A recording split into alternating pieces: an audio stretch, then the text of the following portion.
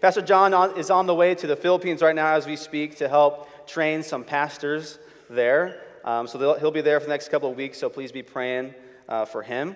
So if you would, open your Bible or your Bible app with me to the book of Psalms. I'm so excited to kick off our Psalms of the Season sermon series together this morning. And we'll be starting in Psalm chapter 63. My daughter Priya, who many of you have met, she is 2 years old, and she's about a year or a year and a half ago, she kind of had started to begin asking questions as she was learning to talk, and she would walk around her known world at the time, aka our apartment, and she would just point at things, and she would ask, "What is this?" Right? And we'd have to answer the question, well, this is the remote, and that controls the TV. That's a TV. This is a toy. This is a toy car. And so she would kind of walk around exploring, and she wanted to know what everything was. Well, just recently, she's kind of advanced now to the next stage, and now she's asking, what is this for? Or the way she puts it, what do? What does this thing do? Now that I know what it is, what does it do? Right now that she's identified that object, she wants to know what its purpose is. And you parents who are farther along than me, you know that the next question coming soon is why. I'm not really looking forward to that phase, but I know it's coming. Why? But that's an important question to ask, not just for 2-year-olds, but for us as well. Why are you here? And I don't just mean right now, right here in this building. I mean, why did God create us? Why do we as people exist? What is our purpose? What were we made to do? Well, if you've been at Hallmark over the last few years, you know that around this time of year, we tend to do a series through the Psalms. And so this year, we are continuing that tradition with a little bit of a different twist. This year, as we walk through the Psalms, we're going to look at worship. We're going to focus on worship throughout the book of Psalms. And the reason why goes back to that why question. See, as Christians, we believe that you were created on purpose for a purpose. And fundamentally, that purpose, the Bible teaches, is that we were created to worship God. Human beings, we are designed to be worshiping beings, but we must worship the right person. You know, it's interesting how we live in a time when we have more money, with more stuff, we have more access to better things than at any time in history, but anxiety, depression, suicide, they're off the charts when we compare ourselves with previous generations. Why is that? It's because we have mistaken our purpose. We have forgotten the reason for which we were created. We have believed the lies of the world that says you were created to consume. You were created to be comfortable. You were created to enjoy. You were created to fulfill yourself through pleasure, through the things of this world. But that's not what God created us for. God designed us as people. We are created to enjoy Him. We are created to take pleasure in Him. We are created to be fulfilled through Him. And when we miss that, we miss the purpose for which we were created, which boils down to worship. And so if worship is so fundamental, then I think it's important that we have a common understanding of what worship is. One of the unfortunate byproducts of American Christian lingo is that we've reduced the word worship to only equal music. Right, if you're talking with a friend that goes to church and maybe they've said to you, "Oh, I just love my church so much, they have great worship," culturally we understand that 99% of the time that person is referring to the music portion of the service, right? And while I am thankful that we can and do worship through song and through music and through singing together as a body of believers, that is not all that worship is. Worship is more, it's deeper than that. Our English word worship comes from worth-ship. We are putting the worth of God on display. The definition I want us to have this morning is this: worship is the valuing or treasuring of God above all things.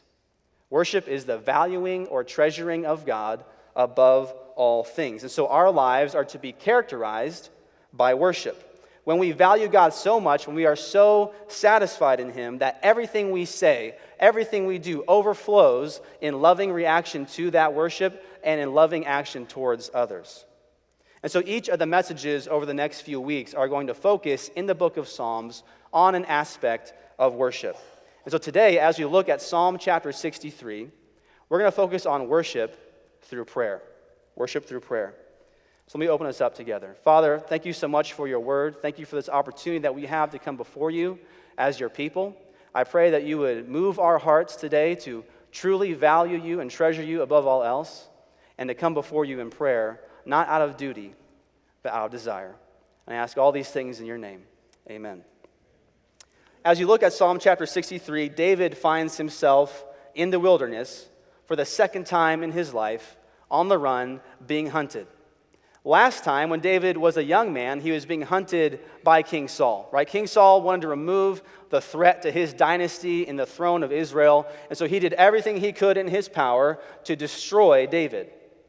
Of course, that did not work out, but now, fast forward a couple of decades, and David is a middle-aged man, except this time it's not someone else that's hunting him down outside of his family. Now it's his own son. One of the princes of Israel, Absalom, is hunting his own father, David, down. And he forces David to run away into the wilderness of Judah. And it's in this setting that David writes Psalm chapter 63.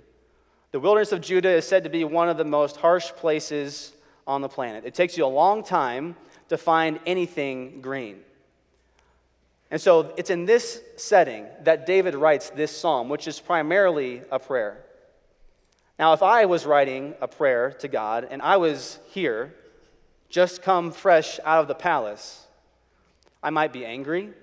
I might be disappointed. I might ask a lot of why questions. Why, God, are you allowing this to happen to me? And not just happen to me, but this is the second time it's happening to me. Now it's my son that's trying to kill me. Maybe some anger, maybe some doubt over the love of God for me. But as we read through Psalm chapter 63, we see that's not David's heart at all. And we're going to see that even though he is in the wilderness, he is able to worship. Let's read the first 8 verses together of Psalm chapter 63. David writes, "O God, you are my God.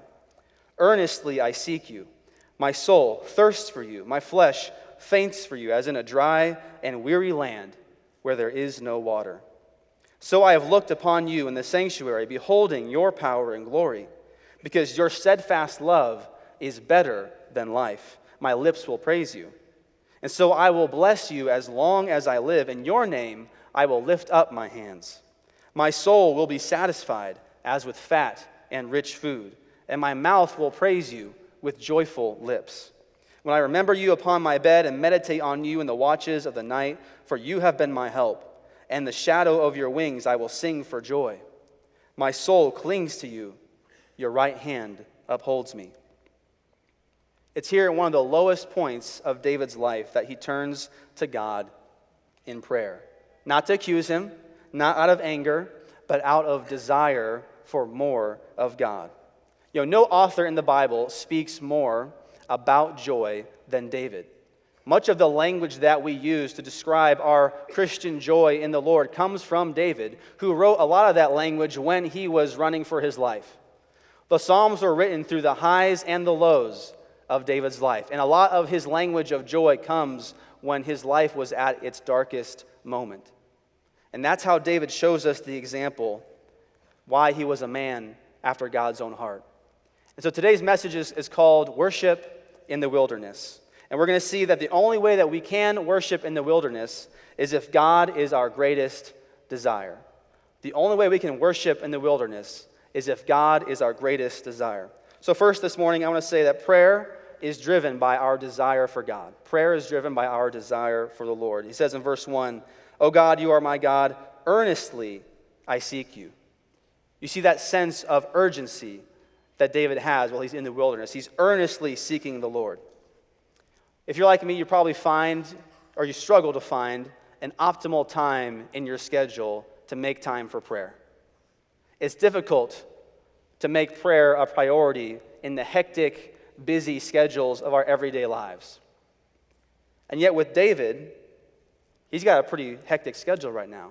He's on the run for his life. His own son is trying to kill him. If there ever was a time when David could take a day off from praying, I think all of us would give our friends a free pass if we knew they were on the run for their life. And yet it seems like the more wonky David's life is, the more he leans in and presses into the Lord in prayer. The more he makes his relationship with God a priority. He says, "My soul thirsts for you, my flesh faints for you." How much do you think about water when you're not thirsty? You don't, right? We don't think about it. However, when you're in the 110-degree Texas summer heat, you've been outside all day, you haven't had anything to drink in hours, all of a sudden, any sound of a drip, of a drop, is like getting your attention, right? Your brain is sending signals to your body that says, hey, you've got to seek out some water. You need something to keep your body hydrated. It needs to keep you alive. That's the language, that's the imagery that David is using for how his soul is longing after God. Not just as, oh, that's a nice to have, that's a good option for me. No, I have to have this if I am going to survive. Thirst for God is a sign of spiritual life. A sign that God is moving and working inside of you is that you have a hunger and you have a thirst for more of Him. Right? Before we were followers of Christ, we didn't have that desire. It's like us whenever we're just on a normal situation. I'm not craving water. I don't have to have a particular drink right now. But whenever God comes into the picture and God stirs up that desire in your soul, all of a sudden, it's this unquenchable thirst that only God can satisfy. So you thirst when you don't have enough. You faint when your body is depleted of something. And that's the imagery that David uses to describe his desire for the Lord. And as I read it, I had to ask myself, does this truly describe the condition of my soul right now? And my soul thirsting, longing, hungering for God. Do I long for it in this dramatic, this intense, urgent way, the way David does here in Psalm 63? And oftentimes, most of the time, I have to confess that it does not. Too many times I find myself distracted, divided in my affections by the things that the world constantly tells us I have to seek, I have to attain in order to be happy and satisfied. But you all know the more we pursue those things, the thirstier we get. They never truly satisfy. Yet God calls us to Himself and says, hey, if you come, I will satisfy your thirst. God wants us to live satisfied lives, but He has to be the source of that satisfaction. That's why Jesus talks about this in Matthew chapter 5 in the Sermon on the Mount. He says, blessed are those who hunger and thirst for righteousness, for they shall be satisfied. In John 7, Jesus stands and cries out, if anyone thirsts, let him come to me and drink. Jesus says, come to me. Don't go elsewhere. You won't find the answer. You won't find the solution. Jesus calls us to come to Him for our souls to be satisfied. David goes on in verse 1, as in a dry and weary land where there is no water. That's how my soul thirsts for you. That's how my flesh faints for you. Dry and weary. I think that's a pretty good description of what the world is offering to us. It's dry, it's weary, but it's always going to be remarketed, repackaged in a new and shiny way. But as soon as you open it up, it's the same tired thing over and over again. Empty promises, right? Wealth, fame, pleasure, comfort, whatever it is, they're empty. They're lies from Satan. They're lies from our culture that tells us if you have this, then you will be happy. But we all know no matter what new shiny thing we get, ultimately we will be left wanting more. And that's what Jesus was trying to tell the woman at the well in John chapter 4. He says, everyone who drinks of this water will be thirsty again. But whoever drinks of the water that I will give him will never be thirsty again. The water that I will give him will become in him a spring of water welling up to eternal life. That's the type of water that Jesus offers, and that's Himself. And David, he understands this dynamic. He is simply looking upon the Lord, looking at His character, His power, His glory, and his soul is satisfied. I think one of Satan's go-to tactics, at least in my life, is to keep me so distracted, so busy with life, that I'd never take a chance to just sit down and be with God. Because Satan knows that if he can keep me busy, doing good things, right? Working in a job, hanging out with friends, doing whatever else, nothing particularly wrong or evil about those things. But if he can keep me so distracted, keep my affections so divided, I'll never just take the time and let myself feast on the presence and on the person of God. Because Satan knows that that is when we will have true satisfaction. That's when God will show up. That's when God will speak to us. That's when God will move us to action. And so he'll keep you distracted doing some good stuff. But the best thing is time with God. The best thing is having God himself and experiencing God through your time of prayer with him. The only way we can worship in the wilderness is if God is our greatest desire. And so prayer is driven first by my desire for God. And secondly, prayer is a form of worship. David says in verse 3, because your steadfast love is better than life, my lips will praise you. Again, this is one of those things that I read and I say, man, do I really believe that? Mentally, yeah, I'll acknowledge, yeah, Jesus is better than life. But is that reflected in the desires of my heart, in the actions and what I do in my life? Is that reflected by that? And oftentimes in prayer, when we treat prayer as a means to get what we want from God, instead of a means to simply get God himself, we're missing out on what God wants to offer us. Prayer is not the divine vending machine of the Christian life. Prayer is an invitation for us to enter into God's presence and sit with him and be with him and enjoy him. Right? Jesus, God, is the ultimate answer to our prayers.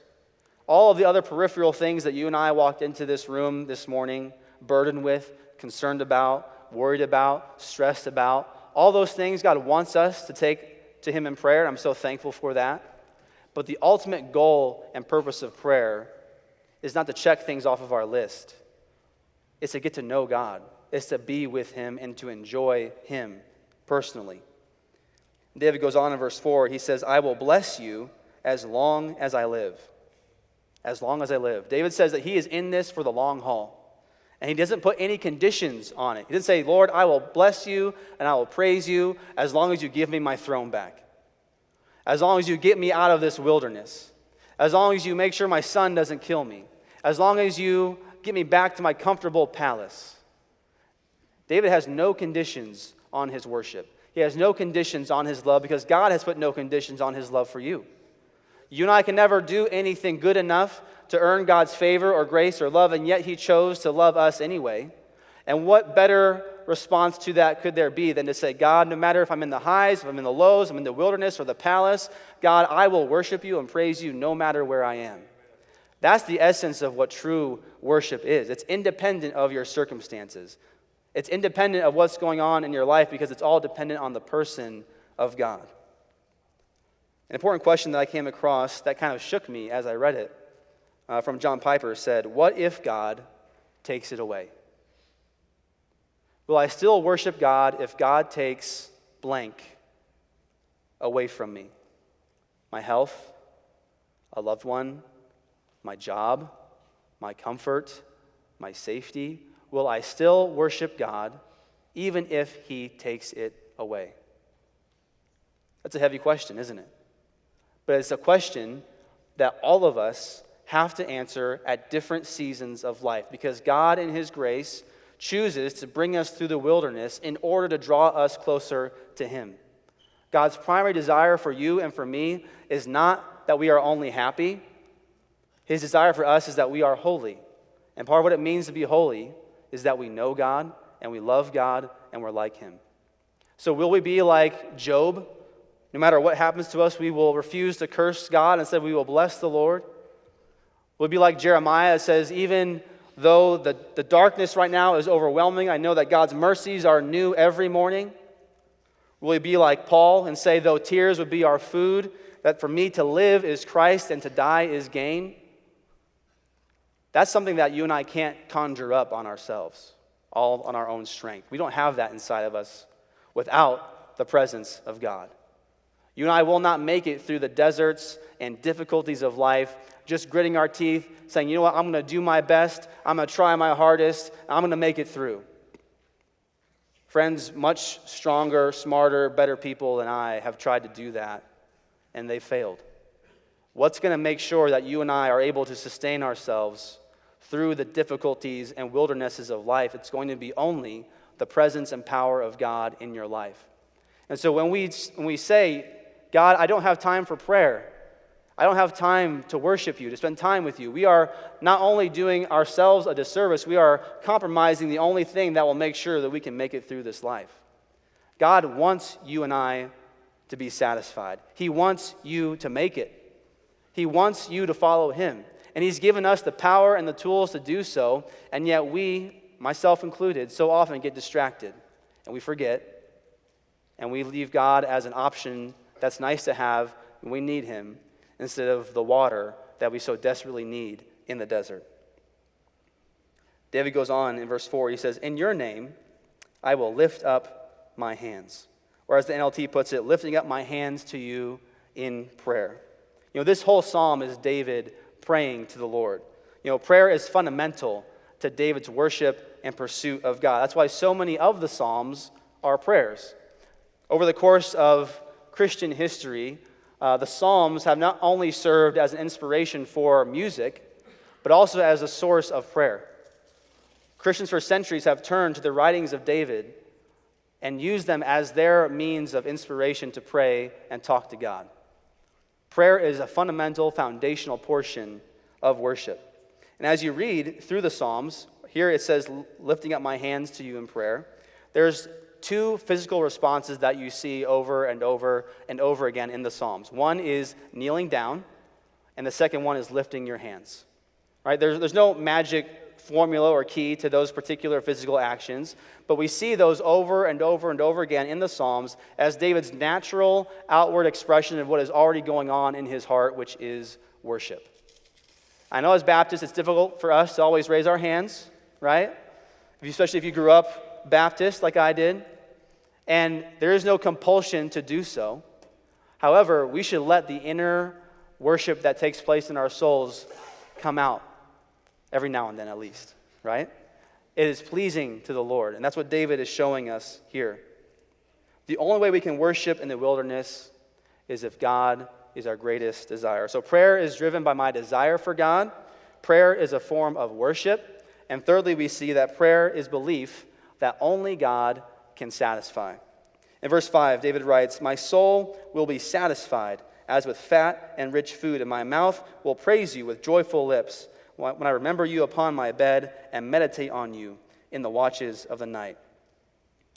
My soul will be satisfied as with fat and rich food. I'm going to kind of park here at verse 5 because this kind of gets to the heart of our theme of worship.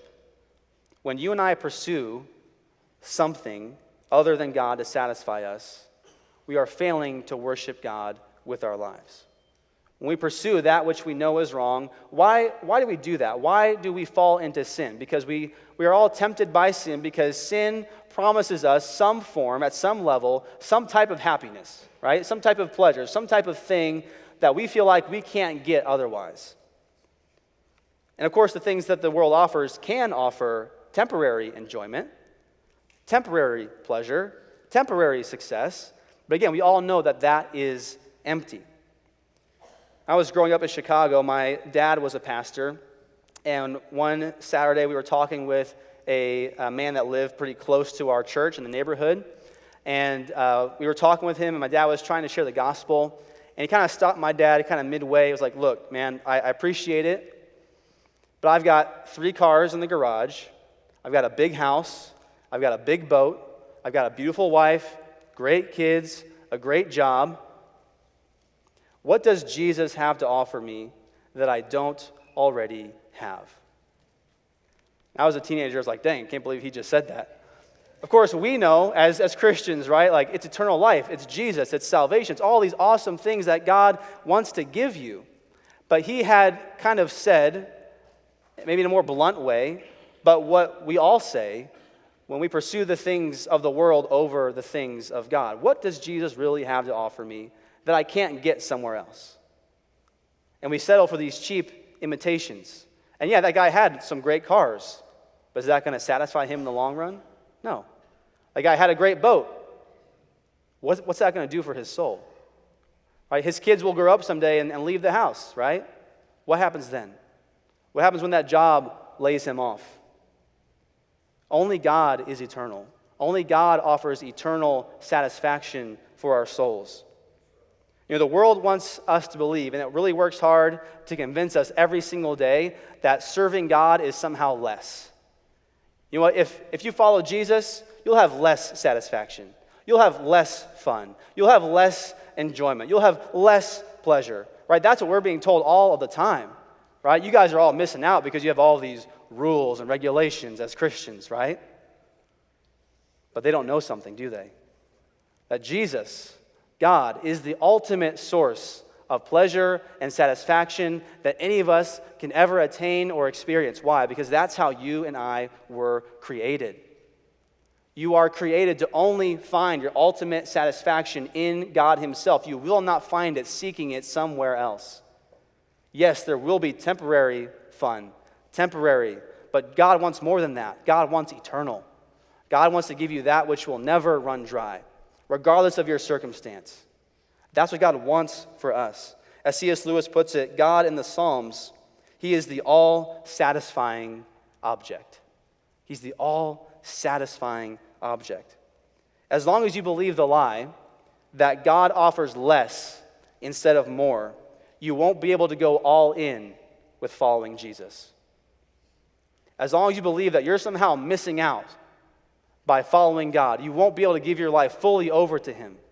Why is it that believers over the course of human history have given their lives, they've given up their jobs, they've given up their family relationships, they've given up all these things to follow God? Why? Because they know that Jesus is worth more than all those other things combined.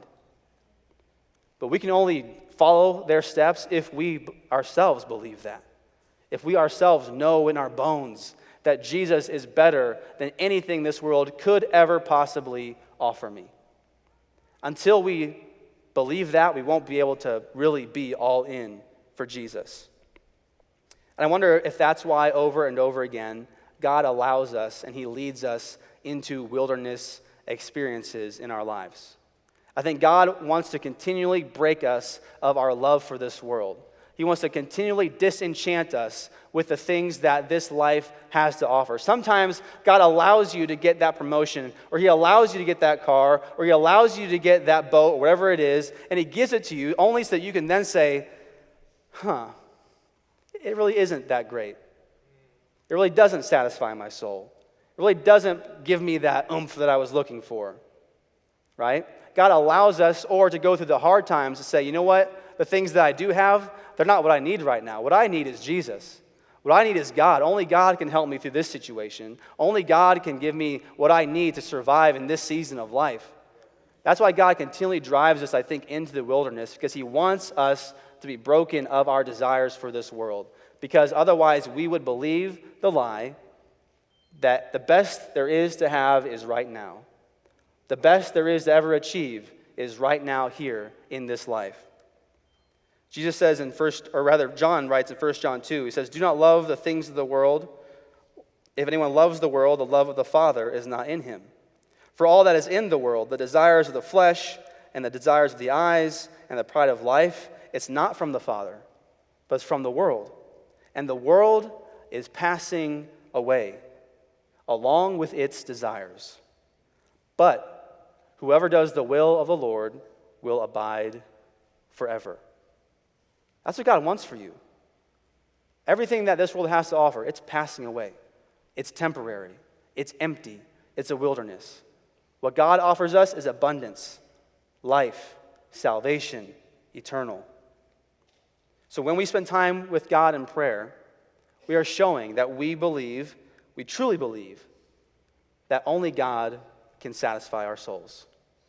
So why are you here this morning? And this time I mean, why are you here at church? Why are we here as a church? I pray that's not just because this is what we've always done. I pray that's not just because this is something that we know that we're supposed to do. This is our Christian duty to show up at 9:30 every Sunday morning. Your walk with God, your relationship with God will never thrive in an atmosphere that's characterized by duty, by obligation, by religious exercise. When worship is reduced to a duty, it ceases to exist. Right? Worship is from the heart.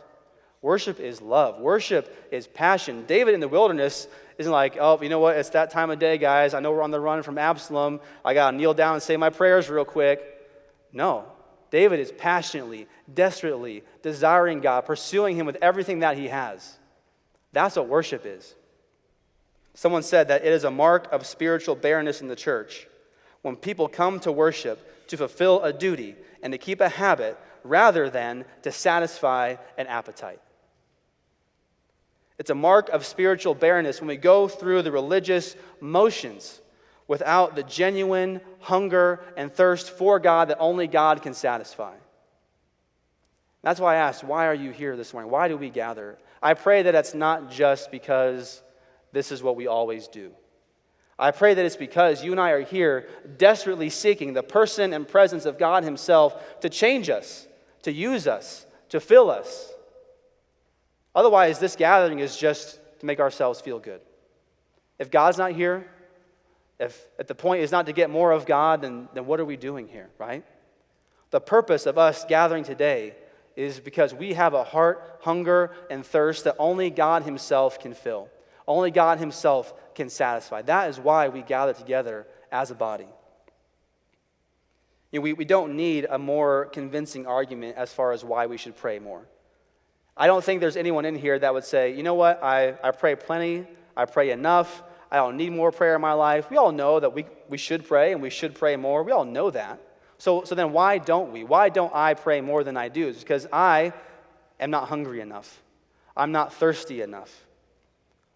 You can make all of the logistical changes in your life that you need to and should to make prayer a priority, but prayer will never be a true priority for you or for me until we ask God to create in us this burning hunger and thirst and desire that only he can fill.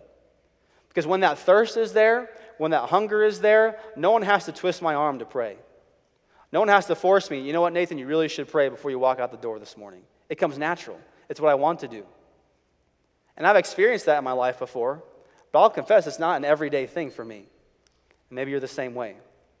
So today, as we look at Psalm 63, this example of David, a man after God's own heart, he's showing us the way.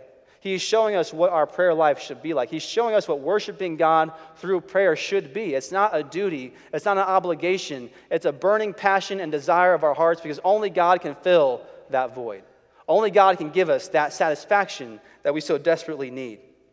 And so as God leads us into these wilderness experiences, we can either choose to view these wilderness experiences as a curse that drives us away from God, or like David, we can view this wilderness as an invitation. Say, God, you know what? I need you. God, I'm hungry for you. God, I am thirsty for you. I'm going to lean into you more now than I ever have in my life. That is why God allows you to go through difficult circumstances. That's why God allows suffering into the life of a believer. Not because he's cruel, not because he doesn't care, but because he loves us so much that he doesn't want us to be so wrapped up in the empty promises of this world. He wants our souls to be satisfied in the person and work of Jesus.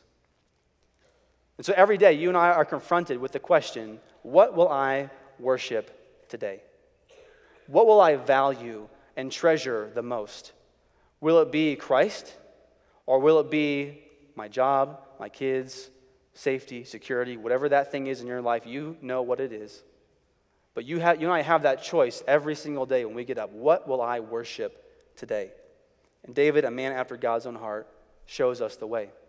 You know, if we want to be used by God to make disciples here in Fort Worth, the key is not going to be inviting more people to join us to take part in religious duty and religious ritual.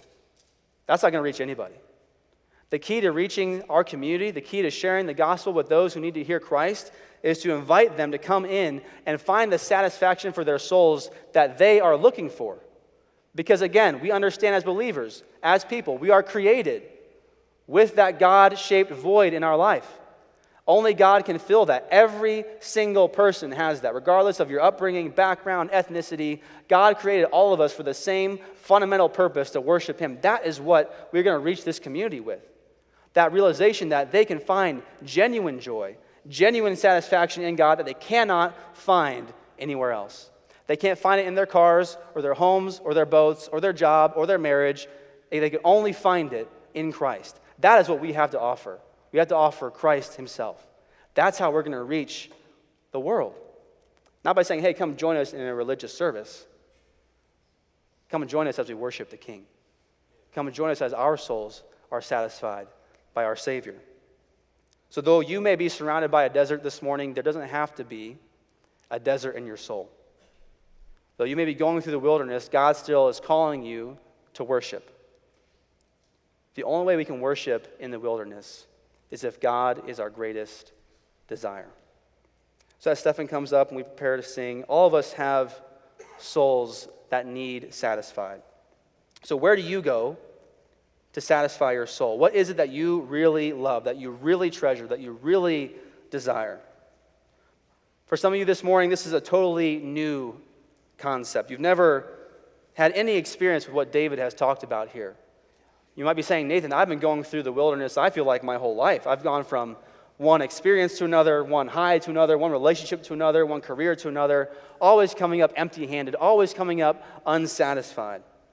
If that's you, then God is offering you something better today. And if you feel that God is calling you, don't ignore that call. The sin that you and I have pursued, the sin that we've loved, the sin that we've desired, God says that that sin has separated us from His love.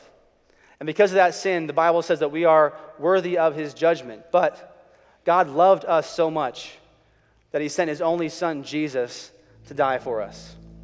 Maybe you've heard that verse, John 3:16. God so loved the world that He gave His only begotten Son, that whoever believes in Him will not perish but have everlasting life. Love. That's what drove God to send Christ to the cross to save you and I from our sins. It wasn't duty. It wasn't obligation. It was love. That's what God is calling us to this morning. The Bible calls us to repent, to turn away from our sins and turn to Jesus and believe in the death, burial, and resurrection of Christ as the only means of our salvation. God has promised that anyone who calls on the name of the Lord will be saved. That's what God is offering to you this morning if you realize that your soul has never been satisfied. You've never drunk from the water that Christ offers. Instead, you've been going to all what the Bible calls broken wells, things that are empty, things that are dry, things that aren't true. God is offering you Himself today. And in a moment, I will walk through a prayer with you. But for my brothers and sisters here today, my church family, we still struggle with this, don't we? Are you treasuring God above everything else in your life? Is Jesus your supreme desire, your supreme passion, the supreme pursuit of everything that you do in your life? Are you seeking God with urgency? Or is prayer more of just an optional add-on in your life? You know, this is a continual fight. None of us in here are perfectly pursuing God. I'm frustrated by the amount of time I find my own heart distracted, divided in its affections. How oftentimes I'm pulled to love the things of the world instead of God.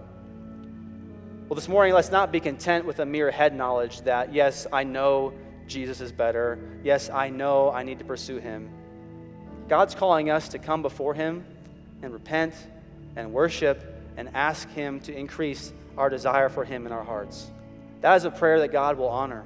That is a prayer that God will answer. If you look in your heart, like I've looked in mine this last week preparing for this message and realized there have been many things that have tried to take God's place in my heart. God's offering us a chance to make that right. God's offering us an opportunity to say, God, I want you to be the greatest desire, passion of my life. Please make that a reality in me. So like I said before, there's no magic or formula to this, but in Psalm 63, David raises his hands in prayer. So however God's speaking to you today with your heads bowed and eyes closed, either stay where you're seated or come to the altar. But again, I know we're Baptists, but if God is speaking to you today, I'm going to ask that you join me and you raise your hands in prayer.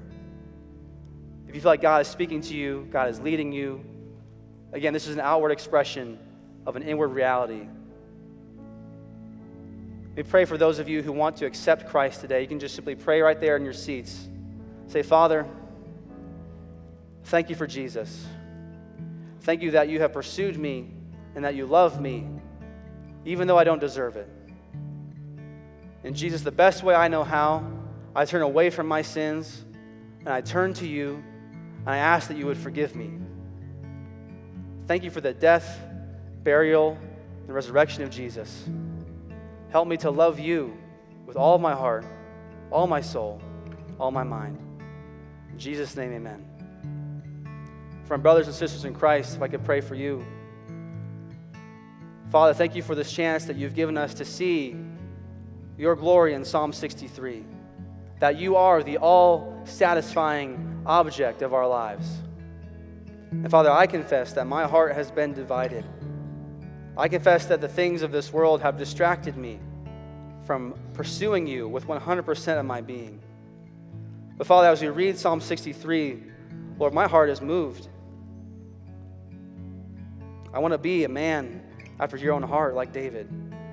I believe I speak for our church when we say we want to be a people that don't attend church out of duty, out of desire. Father, I ask that you would make yourself the greatest desire, pursuit, and passion of our hearts. May we, like David, hunger and thirst for you for the rest of our life. Pray and ask all these things in Jesus' name. Amen.